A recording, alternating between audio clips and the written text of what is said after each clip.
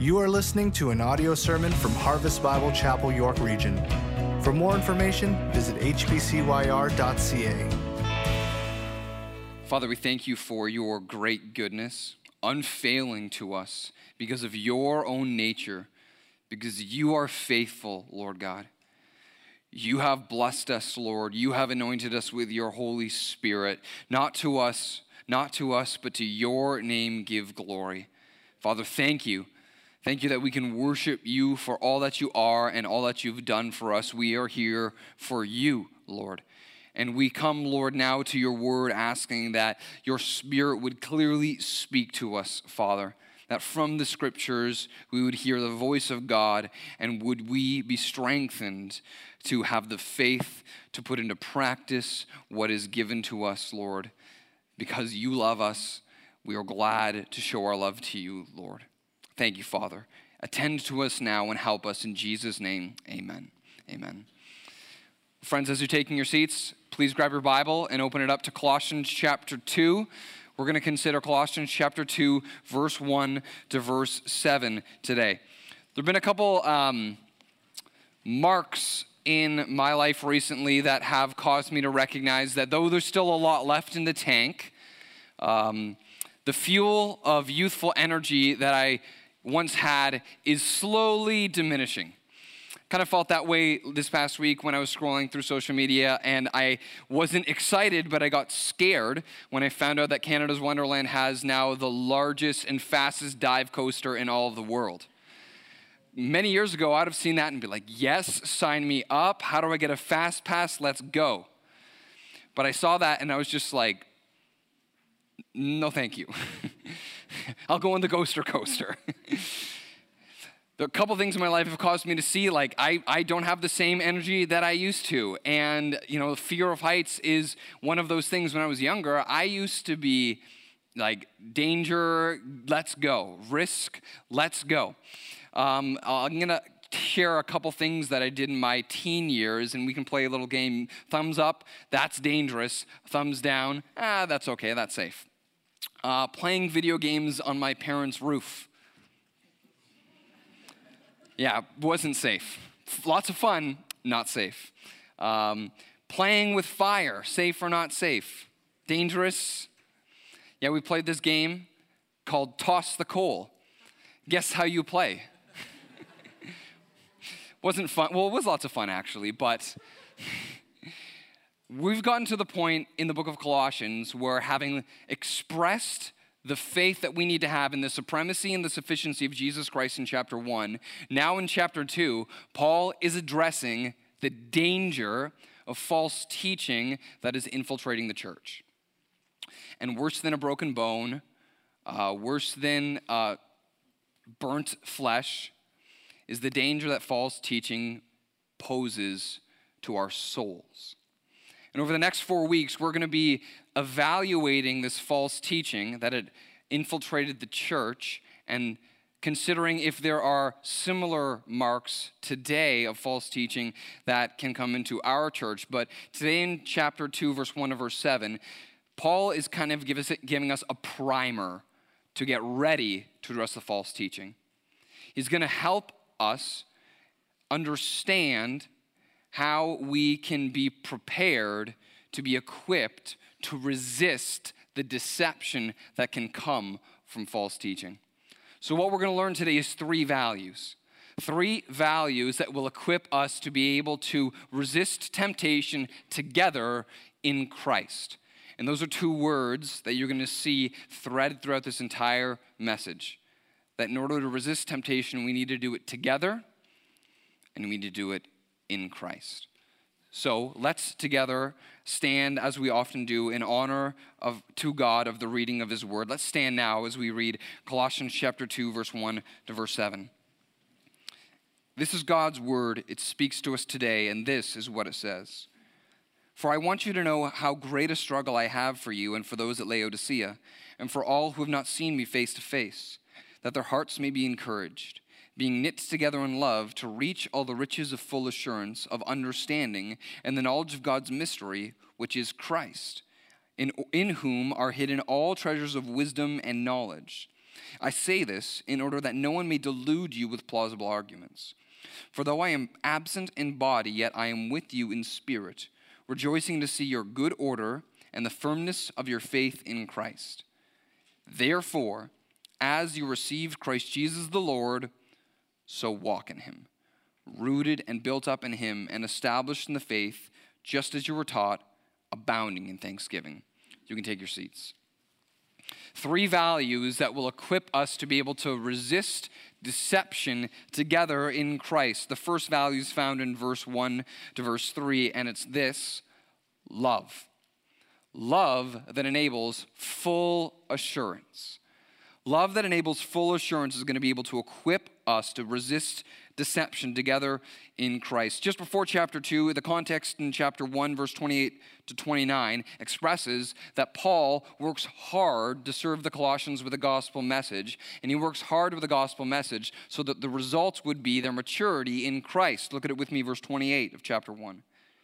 Him we proclaim, warning everyone and teaching everyone with all wisdom, that we may present everyone mature in Christ. For this I toil. Paul works hard, Paul struggles, struggling with all his energy that he powerfully works through me. And what's the result? If maturity was attained, what's the byproduct? What would we see? Verse 1 to verse 3 shows us.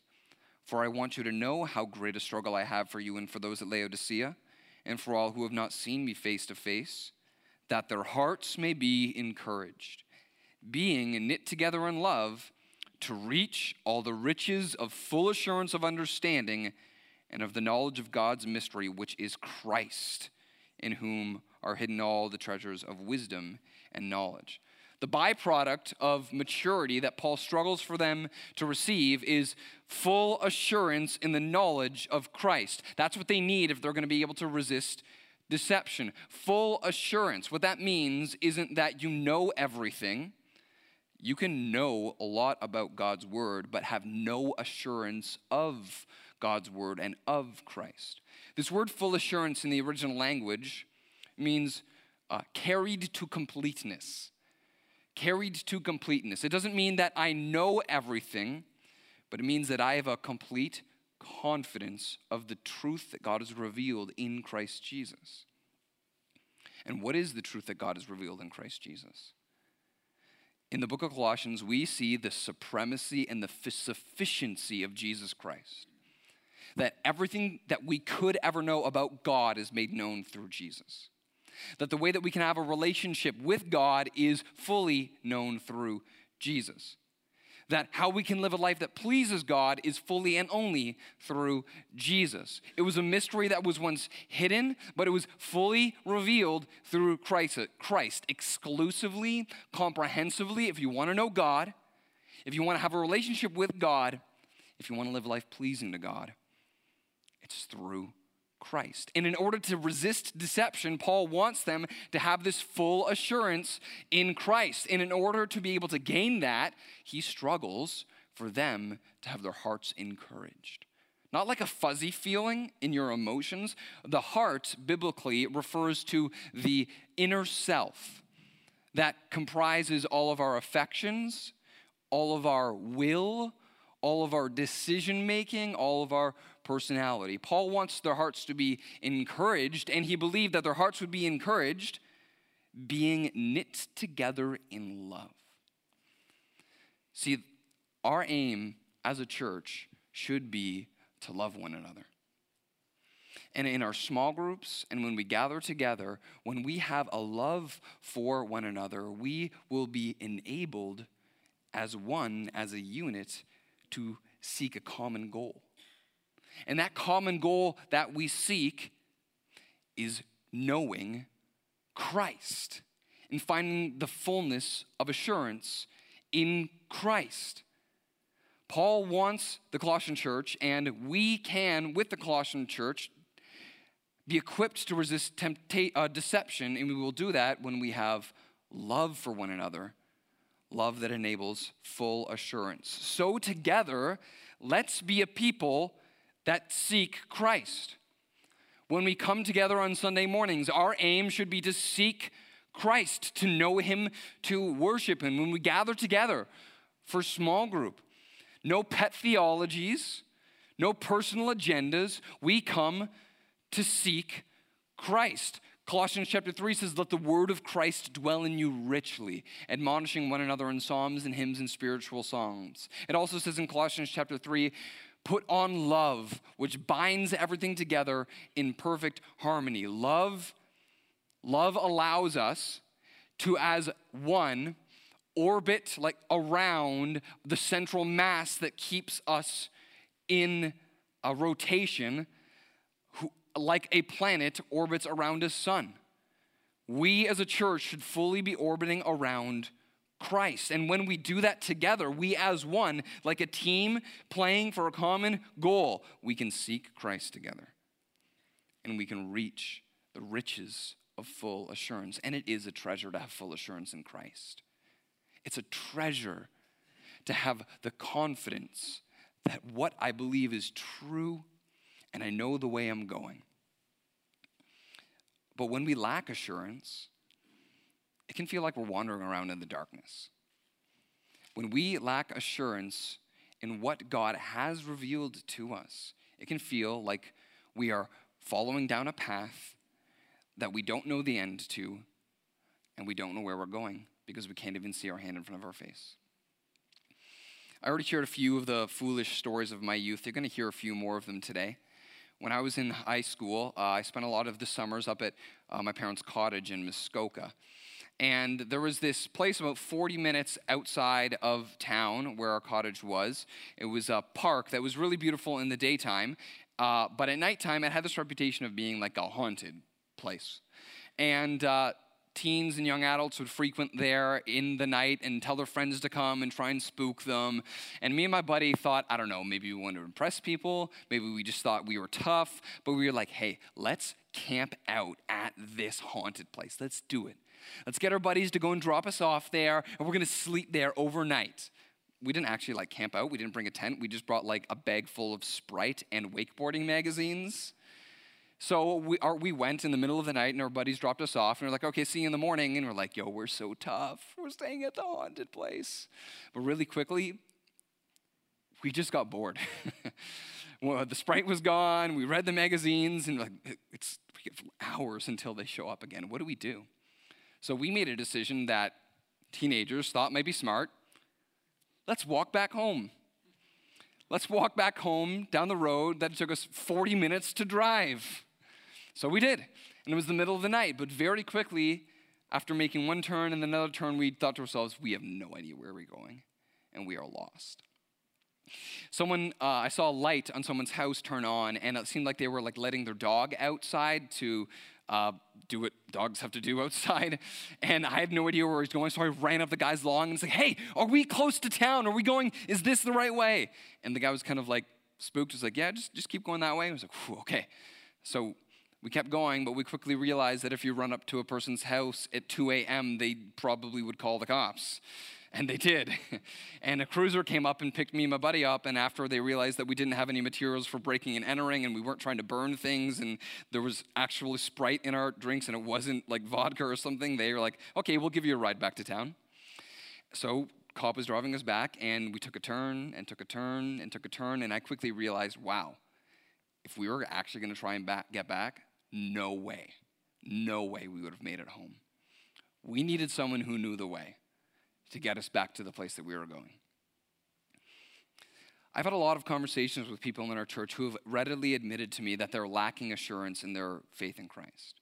They were lacking assurance in who God was and how they're supposed to live. They know the Bible, but they didn't have that complete confidence. And several of these people that I've talked to who are in a place where they lack full assurance, they think and convince themselves that the way to get back is by taking a break from church. Can't tell you how many times I've heard people say that. That they think the way back to Christ is leaving the Christian community to be with people who don't esteem Christ. That's foolish. Christian, you might lack assurance today. You might be in a place where you feel like you're wandering around and you're just trying to figure out how you can get back.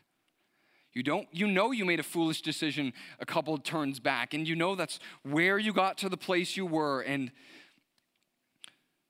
the way we get back to Christ, the way that we can have full assurance is when we are knit together in love with other Christians, not by ourselves. We need the body of Christ. Hebrews chapter 3 says that we need to encourage each other day after day so that we would not be hardened by the deceitfulness of our sin. Our hearts are so deceitful that by ourselves they will be hardened.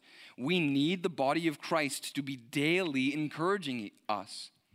And knowing Christ and seeking Christ, frankly, it's too great for you by yourself. You need other Christians. Listen to this verse. Ephesians chapter 3, verse 17 and 18 says, "You, being rooted and grounded in love, may have strength to comprehend with all the saints what is the breadth and length and height and depth, to know the love of Christ that surpasses all knowledge, that you may be filled with the fullness of God." How will we be filled with the fullness of God? How will we know the love of Christ that surpasses all knowledge? How will we grasp the breadth and length and height and depth?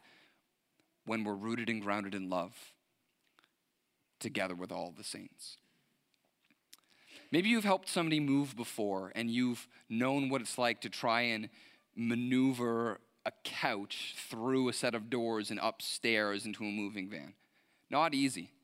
The problem with moving a couch out of a house isn't necessarily the sheer mass of a couch. Sometimes, yeah, the mass is hard because it's a recliner and there's lots of metal components inside. But frequently, the problem with moving a couch isn't its sheer mass, it's its size. It's so long and it's so wide and it's so deep that the sheer mass of that couch, some of you are strong enough to pick up yourself, but you can't pick it up because you don't have enough leverage because of how wide and how long it is. And in the same way, knowing Christ and the love of Christ is so immense that we need to be connected to the body of Christ to be able to grasp it and lift it. And you might feel like you lack assurance, but there are other Christians in this church who have that full assurance, who know where they're going, who see the light guiding them down the path, who are holding the word of God, which is a lamp unto our feet and a light unto our path. And you might not have the light, but you can stand with other people who can show you the way. Without full assurance, we're going to be deceived by plausible arguments. We're going to be swept away, but in a loving community, we can together reach the riches of full assurance. And we can stand firm against deceitful arguments that would turn us away from Christ. Let's seek Christ together so that we can have a love that enables full assurance. 3 values that will equip us to be able to resist deception together in Christ. The first was love. The second is faith. Faith that enables full conviction. Look at the rest of the text with me. The next 2 verses, verse 4, turn your eyes to the scriptures. It says, "I say this in order that no one may delude you with plausible arguments. For though I am absent in body, yet I am with you in spirit, rejoicing to see your good order and the firmness of faith in Christ." Faith that enables full conviction. Notice how Paul says in verse 5, "Though I am absent in body, yet I am with you in spirit." He's not giving some toss-away cliche statement that you might hear a lot these days, like, you're in my thoughts and prayers, right?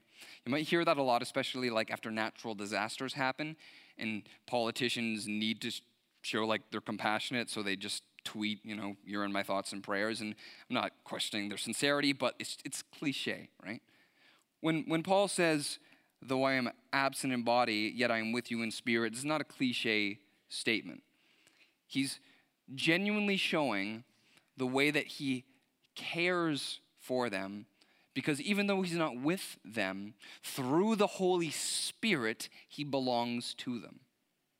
The Apostle Paul is an apostle. He has leadership over the Gentile churches, including the Colossians. He has a position of authority to them, so he's connected to them.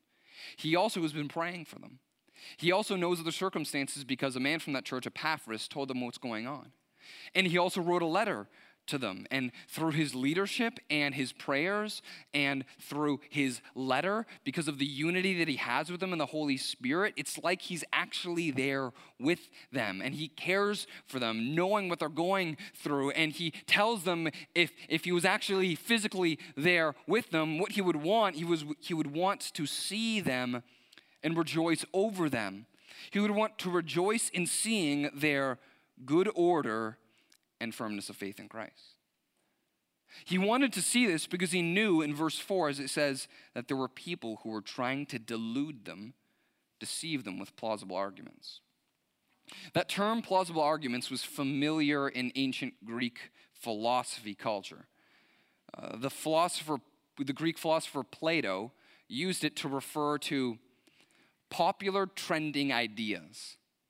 Popular trending ideas that were widely accepted, not on the basis of logical truth, but on the basis of charismatic, emotional, just populism, right? It was just the flavor of the day. And the Apostle Paul wants them to be able to resist the deception of the flavor of the day, the trending arguments, and believe me, there are a ton in our culture today. Over the next 4 weeks, we're going to continue to evaluate chapter 2 and see all the different types of flavors of the day that look like they are Christian, but are just a mask of Christianity. And the Apostle Paul says in chapter 2, verse 23, that the true danger of these plausible arguments are that they deceive us from the doctrine of Christ. The danger of false deception that deceives us from the doctrine of Christ is being shackled in our sin and stunted from spiritual growth because it minimizes the supremacy and sufficiency of Jesus Christ. That's what's at stake here. Minimize the supremacy of Christ. Minimize the sufficiency of Christ to know God, to know how to have a relationship with God, to know how to live a life that's pleasing to God. Minimize Christ, and what you get is shackled to sin, stunted spiritual growth. And Paul wants them to resist that, and he says that they can do it if they have good order and firmness of faith. And I use the word conviction to summarize what those words mean. Faith that enables full conviction. Good order was a term that Paul borrowed from a military context. Good order described the order that soldiers would line up in a battle with different rankings of different positions so that the army as one could fight cohesively against the enemy. And Paul uses this term good order to describe the way that a Christian community should be ordered. How should we be ordered together? Like a military and soldiers all submit to one authority, in the same way, our orderliness must submit to the authority of Jesus Christ. And in Ephesians chapter 5, it says that we should submit to one another out of reverence for Christ. A well-ordered Christian community is an others-centered Christian community that is concerned more about the interests of others than their own. If you come in church and you're just thinking about how this church is going to serve you and meet your spiritual needs, bro, we're out of order. Girl, if you just come thinking that like you got a lot of baggage and you just need people to serve you, hey, I believe that God can serve you and help you here, but you've got something to give too. An others-centered community is a well-ordered community that will be able to have faith and conviction and be able to fight back because we're cohesively as one when deception comes. Well-ordered and firmness of faith. Firmness was a use that Paul borrowed from buildings that were just fortified. Think of a fortress, right? A fortress has strong materials that's interlocked together so that when attack comes, you can go into it for refuge. And the Apostle Paul says that we should have a firmness of faith. That because we are united together in Christ, that we stand in solidarity with one another. That if we see another brother or another sister hurting, we are side by side locked together. Others-centered in solidarity. That is a faith that will enable us to have a full conviction to resist deception. And we need this. This must be maintained at all costs. Because when you think about an army, or when you think about a fortress, naturally you think that the attack is coming from out there. But if you study the New Testament, most frequently, the deception that attacked the church came from within the church. You probably know the myth of the Trojan War. You might not know it called as the Trojan War, but you probably know the story about that horse. You remember that? Right? Where the Greeks went to fight against Troy, and there was Achilles, and Brad Pitt played him in a movie, and for 10 years, I didn't know this, but for 10 years, the myth says the battle waged between the Greeks and the Trojans. And it waged for 10 years because of how big and how strong the Trojan wall was. And at the end of 10 years, the Greeks tried to fool the Trojans, right? We've left, we're gone. Here's a present of a nice, enormous horse. It's our respect to you because we know you got a thing for horses. Goodbye. And then they took the horse inside. But what they didn't know was that where were the Greek soldiers? They were inside the horse. And then they brought it inside. And the Greeks sacked Troy from the inside. I want to give you a couple names from Scripture. You might not know all of them, but you'll know some of them. Lucifer, Achan, Absalom, Judas. What do all these four people have in common? They're all traitors, and they all were people on the inside. Lucifer was one of the top angels. Achan was a part of the people of Israel, but he obeyed God's direct commandment not to take the spoils from Jericho, but he disobeyed God. Absalom was King David's son, and he betrayed his father. Y'all know Judas. When you study the New Testament, the book of Acts, 1 Timothy, 2 Timothy, the attack comes from the inside. This shouldn't mean that you need to put your back up and be skeptical of all other people in church. This means that we should be aware that each one of us can be a harm and a toxin to each other if we don't love and care for one another. If we're not willing to say the hard truth when the hard truth needs to be said. I want to share with you 3 traits of, I guess I could say, the seeds that can be sown that can lead into false teaching. The seeds that can be sown that can make us false teachers, even if we don't realize it. And I share these things because if we're going to have faith that enables full conviction, we need to stand against Christlessness. And these are the seeds that are sown which produce Christlessness. The first one is this: stand against selfish ambition. We need to stand against selfish ambition. Bro, if you just want a position in the church for the sake of being able to be recognized as having a position in the church, that's a seed that, if not ripped out, could turn you away to be someone who betrays the church.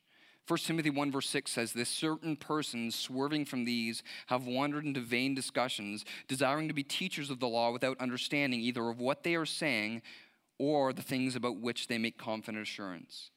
There are people in the church that Timothy needed to correct who didn't have the doctrinal knowledge to actually be teachers, but they just wanted a position. They wanted the influence because of selfish ambition. Even our Lord Jesus, who is Lord and who is God, didn't need to lean on his title of Lord and God, but he served other people. He washed his disciples' feet. He knew title didn't define his worth, and he was willing to serve others. Beware of selfish ambition, because it'll put a rift in the church. Stand against selfish ambition, and then also this: stand against stubborn unteachability. 2 Timothy chapter 2, verse 19 says, "But God's firm foundation stands bearing this seal.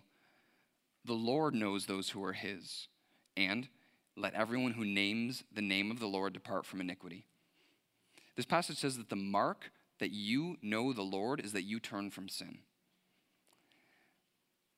The most lost people are those who cannot see and will not listen.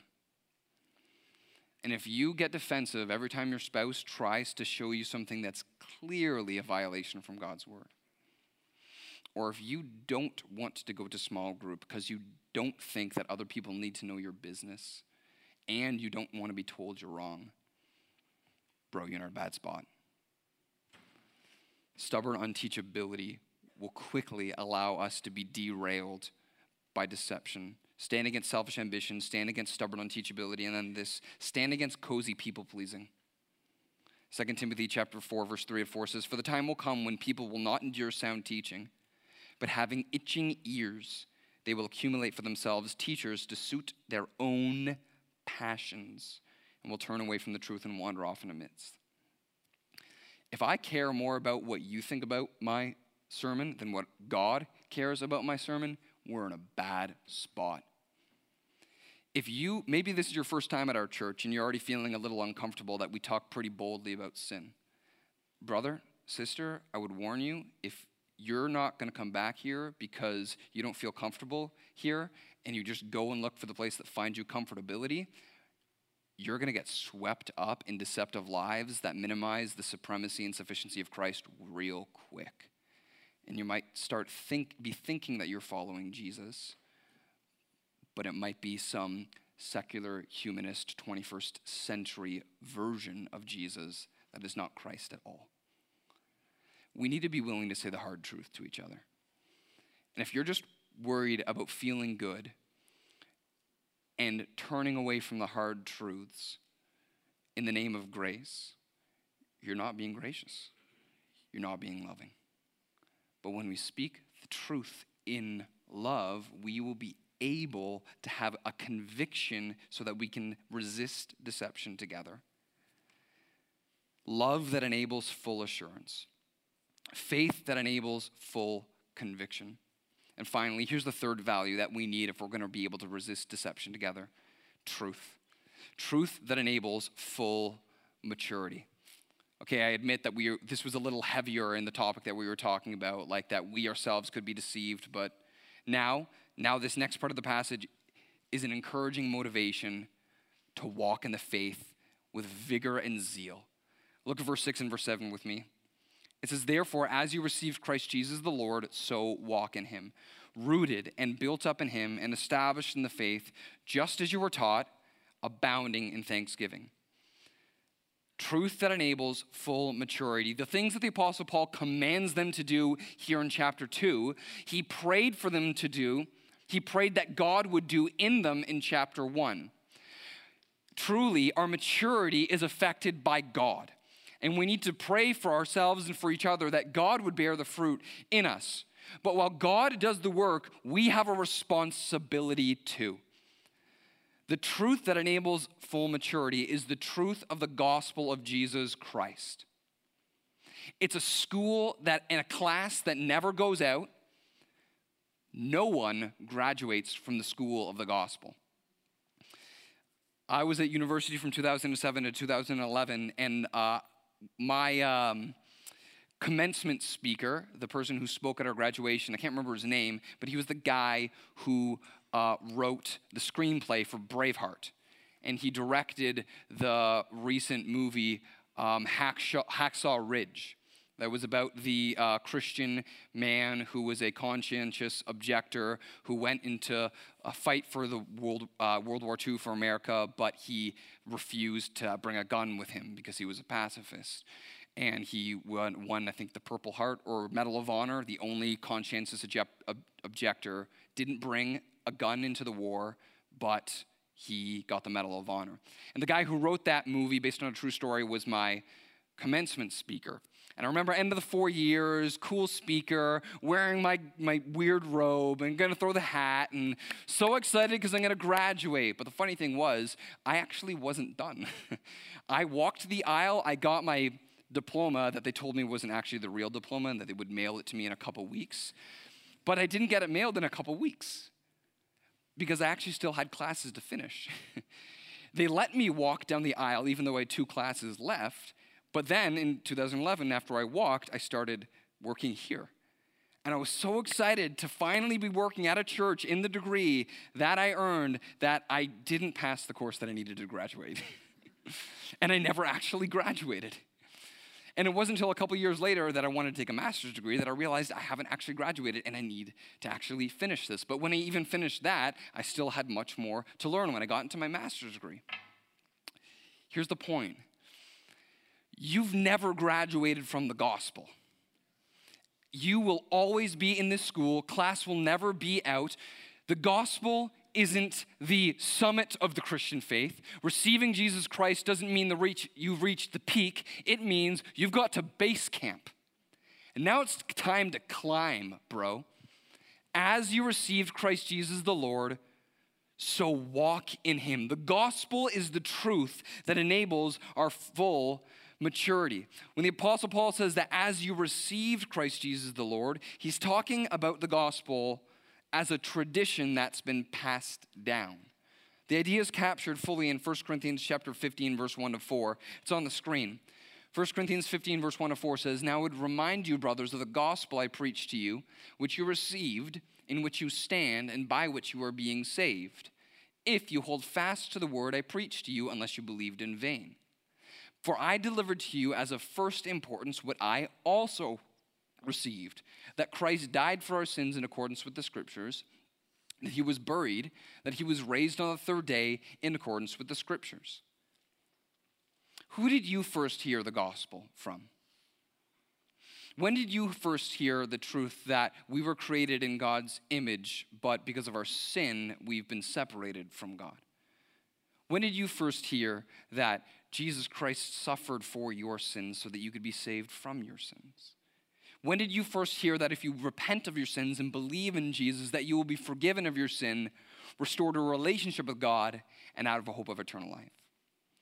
See, the gospel is a message that's passed down like a tradition. The Colossians heard it from Epaphras, but Epaphras, it wasn't unique to him. He heard it from Paul. But it wasn't unique to him. He heard it from the risen Lord Jesus Christ himself. And it's not just the thing you get so that you're saved.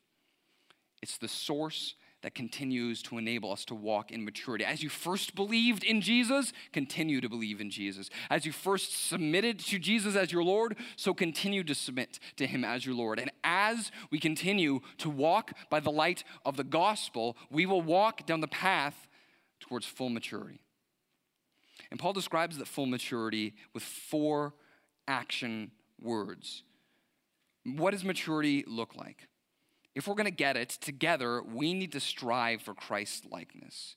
We have the truth that enables full maturity, so together, let's strive for Christ-likeness. 4 aspects of growing into Christ-like maturity. First, rooted in Christ. If you're going to grow into maturity, you need to be rooted in Christ, in the same way that a tree is rooted into the ground. If a tree is going to be healthy and nourished, it gets its nourishment from the roots. Even in a dry season, even if it's not raining, the roots can go deep enough that it can get sustenance of water from the ground underneath and can stand firm when a storm comes. In the same way, Christian, you must be rooted in Christ. No one graduates from the school of the gospel. His supremacy and his sufficiency are enough for you to grow into his Christ-likeness. We need to be rooted in Christ, and we need to be built up in Christ. That's the second action word of Christ-like maturity, built up. In the scripture, these words, rooted and built up, are often used in tandem, like in 1 Corinthians chapter 3. And it kind of makes sense, because doesn't a building kind of have roots itself? It does, right? The foundation of a building is like the roots of a tree. But when the foundation is set, now the workers need to put brick upon brick to build it up. Are you making every effort to grow in Christ? You once were lazy, are you still lazy? You once were gluttonous, are you still gluttonous? You once were lustful, are you still lustful? Or are you putting off lust and putting on self-control? Are you putting away laziness and you're putting on wisdom? Are you making the efforts to grow in Christ? Or are you stalled out? Is the work stopped? By God's grace, I've been able to travel a fair bit to be able to do mission work, serving orphans, helping lead kids camps with our church, supporting other churches, and I've been able to travel to Haiti probably a dozen times or so. And when they build houses in Haiti, when individuals build houses, there's a lot less access to credit like we have here, and lines of credit, and so if they're gonna build, the only way they can support the materials is just through straight cash, right? They can't take out a loan, can't take out a line of credit. When the cash comes, I build. So when the cash comes, maybe they build a foundation. They put in the rebar, they lay down the concrete, but maybe that's all they have for now. And they've got to work for a couple of years, but they can't live in it because they don't have enough cash. But the cash comes and they maybe can build up one wall, but then the cash is out and they can't work for years. And there are so many houses that are just left unfinished. Is that what your Christian life is like right now?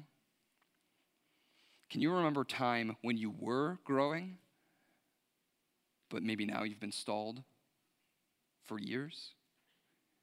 Listen, it's not like you don't have enough cash or credit to continue to grow. The gospel is enough power for you to be continually growing day by day. We're not perfect, but we're striving for Christ likeness. And in Christ, we can always be growing. But love of the world, the approval of man rather than the approval of God, maybe you've stalled out. Keep building, bro.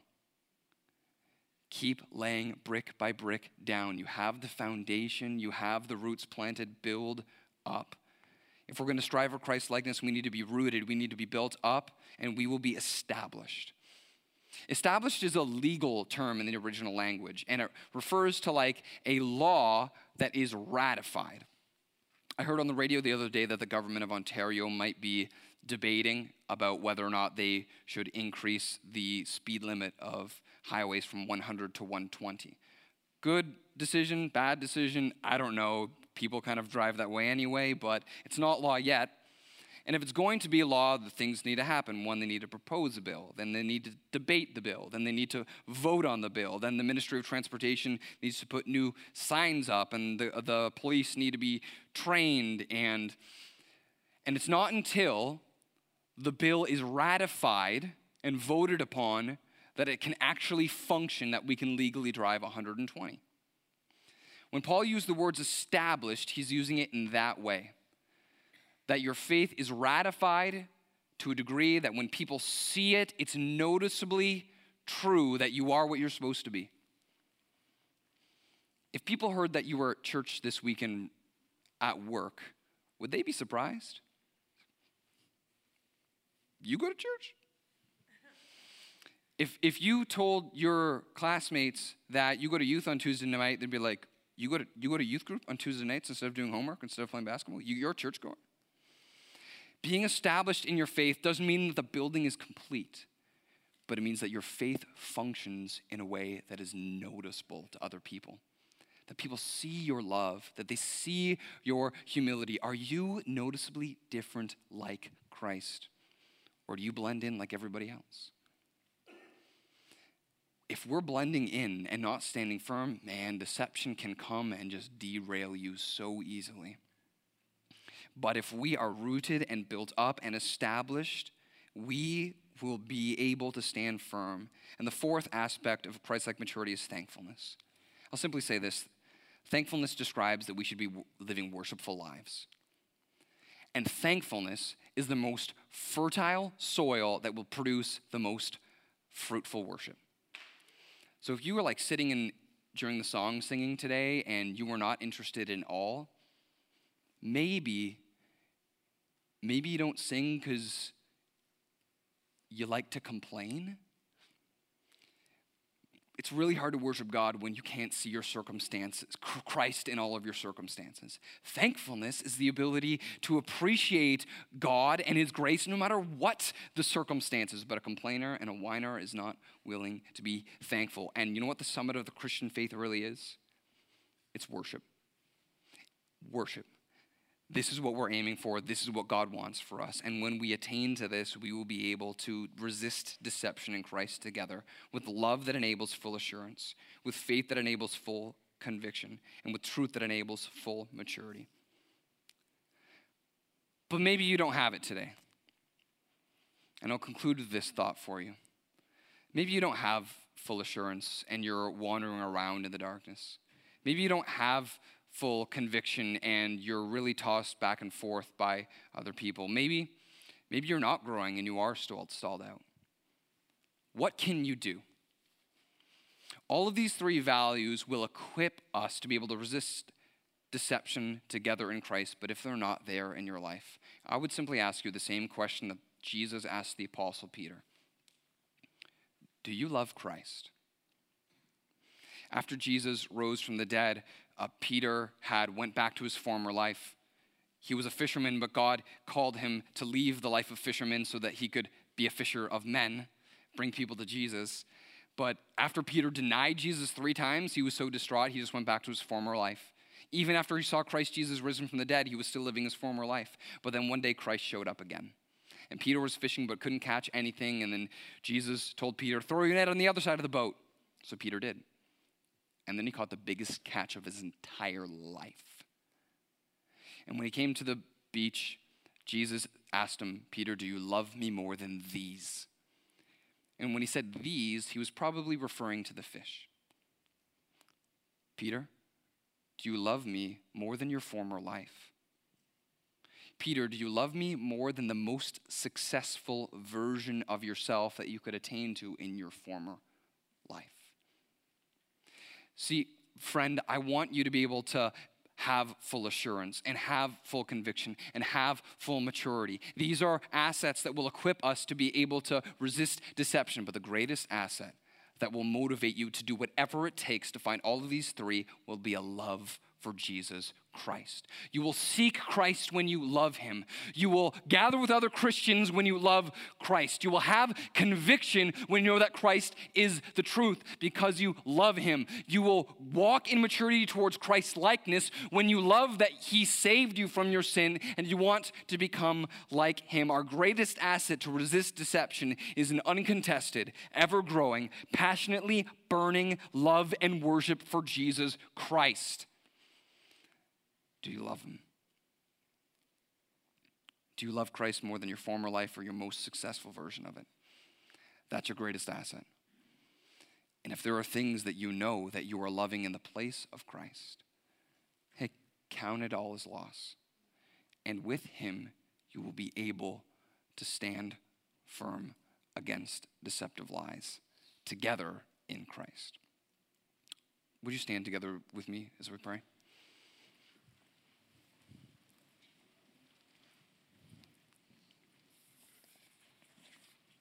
Father, thank you for the fullness of Christ that you have given to us. Thank you that by faith in Jesus, you have sealed us with your Holy Spirit. Thank you that we are able to be called your children. Thank you that you call me a slave of Christ, a friend of Christ, a co-heir with Christ. Thank you that you have revealed to us his supremacy and his sufficiency. Lord in heaven, help us to hold fast to him. And over these next few weeks, we're going to consider, Lord, those things which can deceive us. But I thank you that today we can know that Christ is the rock of whom we can stand on. Help us to stand on Christ, Lord, the solid rock. Thank you that his word is a foundation by which we can build the house of our faith on. And is not a sinking sand, but we can stand firm when the storm comes. Help us, Lord. Help us to have the love, the faith, and to live by the truth that enables full assurance and full conviction, moving towards full maturity so that we can be equipped to resist deception together. Help us, God, in Jesus' name. Amen.